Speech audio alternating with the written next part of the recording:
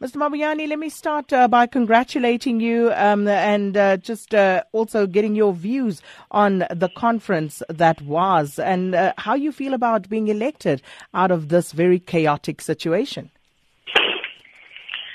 It's not a nice feeling, I must say, especially when you know that you have done everything possible and in ensuring that the conference must be the most credible conference ever.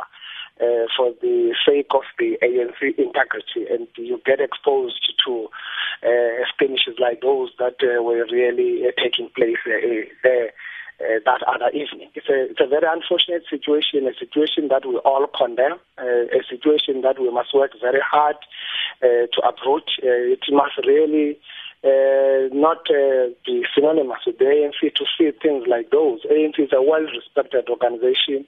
It's an organization of South Africans, not just those who are elected and those who are members of the ANC.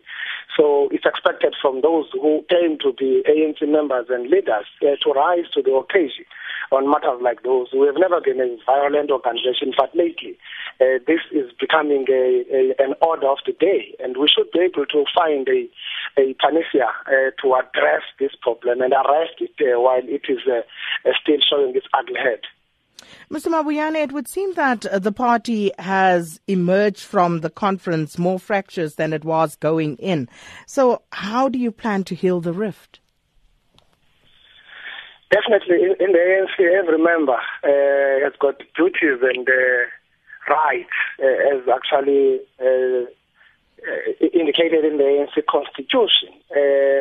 But those who are elected have got responsibility, and that responsibility is about ensuring that you lead every ANC member and every person in the province, because ANC is the leader of the society. So you don't have this luxury of doing other funny things simply because you're elected by a certain group. It's not about that.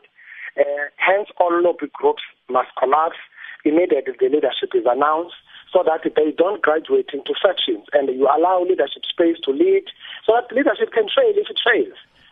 Leading. But what is important is that leadership must be given a space, and also leadership must create conducive environment for every member, even those who held a different perspective in the leadership that has emerged, to ensure that we all respect ANC, create opportunity and space for the ANC to grow by not being ourselves and subject ourselves to ANC itself. Well, if we think that we are bigger than the ANC, then the problem will be there. So it is important for the leadership to immediately reach out. If there are rift and tension, if there were any tension, extend an olive branch, make everyone feel free, feel comfortable to talk, because ANC belongs to all of us and not to individuals, few elected in a particular conference. So we've got responsibility. It's unfortunate indeed, but it tells that the unit of the ANC, it's a quite artificial thing sometimes, because you can't be united for the whole 4 years and you just have differences on the basis of perspective because branches are nominating in a particular way, and you start doing all what we've seen, and you become so divided as if you had a 4-year division. We've never had that. We've never had the PEC, which collapses. Our PEC has been intact for the entire 4 years. We've been working together with respect, the utmost level of respect, the utmost level of pedigree. So even myself, I can't really comprehend exactly what is happening, but it tells when the leadership decides to plunge the organization into a crisis, then we get exposed to things like those. So have you had a chance to extend an olive branch? Have you spoken to Premier Phumulo Masualle as yet?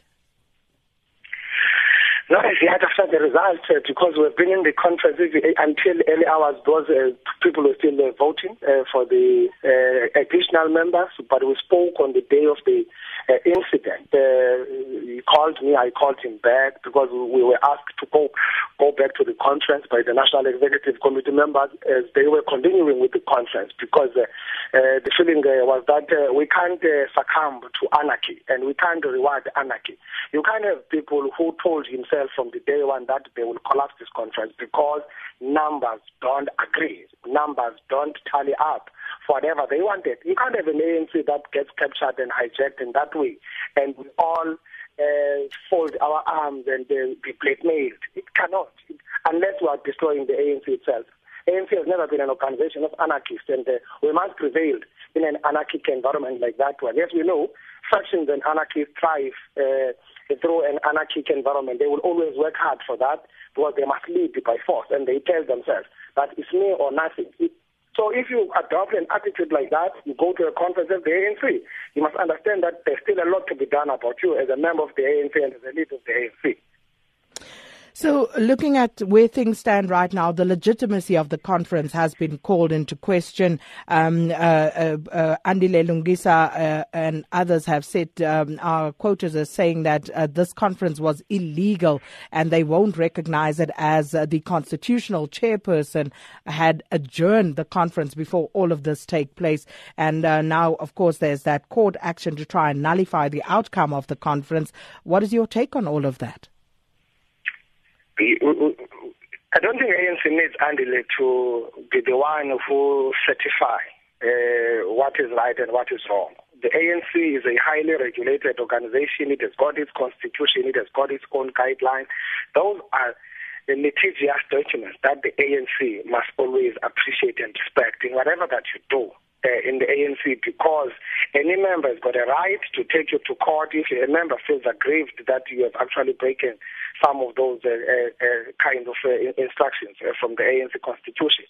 The highest decision-making board in the ANC in between conferences is the National Executive Committee.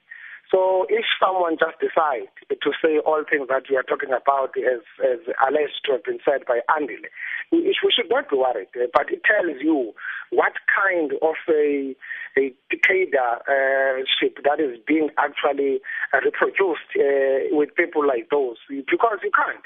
Andile himself has been part of the PEC of the ANC, which started preparing for this conference since last year, 2016. Because all of us in that collective, we believed that we must have a stable, a very credible conference to ensure the integrity of the ANC out there. And no one has ever had issues. And we had PECs, month-to-month PECs report, because we agreed that this is going to be a different conference. It looks like branches of the ANC are nominating all of us to avail, with all of us having rights to be elected and to elect. We should not create a tension about that. It is in the nature of the ANC for 105 years that you are elected for 4 years. When that 4 years come to an end, don't create problems for ANC. Simply humble yourself, because this was a privilege. Just say thank you to members of the ANC and go there. If there are still those who are nominating you, accept the nomination. Because we cannot change what ANC is simply because we want this or it's this or nothing. So obviously the ANC has been there. It's the ANC itself that has said we are not going to collapse this conference because of this anarchic group. Because there's been a group that has been so determined to make it a point that the conference doesn't sit. If it's not a disruption in the conference, it's a threat of court papers because they've got this law. It's the same group. It's not that these are two different things. It's the same group. Others are plotting it inside the conference, others are plotting it outside the conference. That's the reason why when the conference continued, people didn't sleep. They had to go all out, find a way of filing papers and serve the ANC at 6 a.m. So it tells you it's a well-coordinated plan, and if we allow it, we'll destroy the ANC. We will create wrong precedent in the ANC. But this matter is subject case now in the court. We're expecting court to pronounce on it at 9:30 this morning on the issue of the conference, because they were interdicting the conference not to sit, which we believe that is an academic exercise, because the conference had already set and elected the leadership when they took us to serve us with papers.